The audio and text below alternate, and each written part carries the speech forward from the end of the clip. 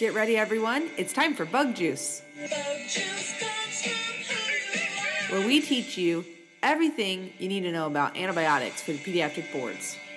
Hey, everyone. Today we get to talk about clindamycin. This is actually a very short one, but this is kind of one of those antibiotics that's kind of in its own class of antibiotics, unlike our penicillins and our cephalosporins.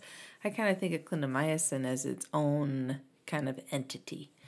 Clindamycin works by binding the 50S ribosomal subunit of the bacteria, which kind of doesn't matter except for to know that it disrupts protein synthesis because it disrupts the ribosome.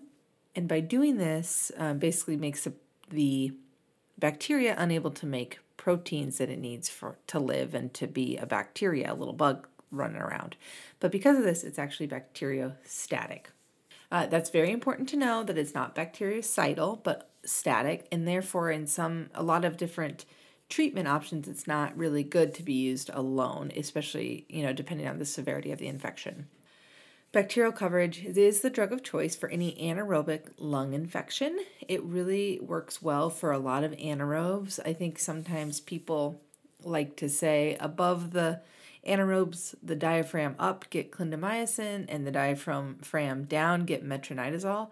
It's not always wrong, actually. It does work sometimes, but it doesn't always work. But it's a decent, easy way to think about it.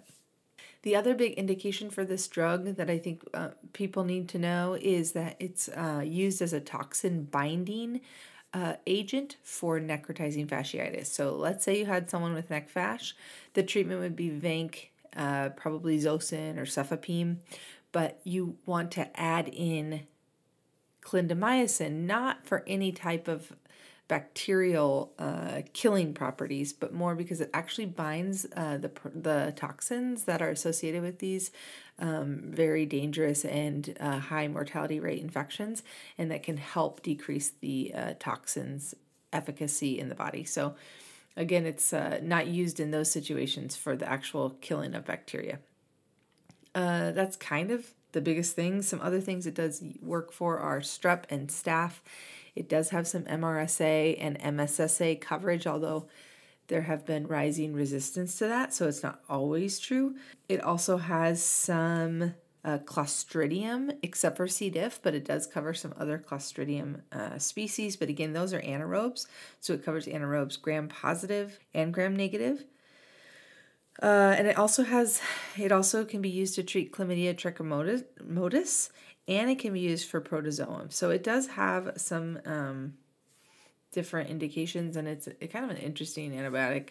The big things are anaerobes, lung infections that are anaerobes, neck fash, and it's bacteriostatic. That's it.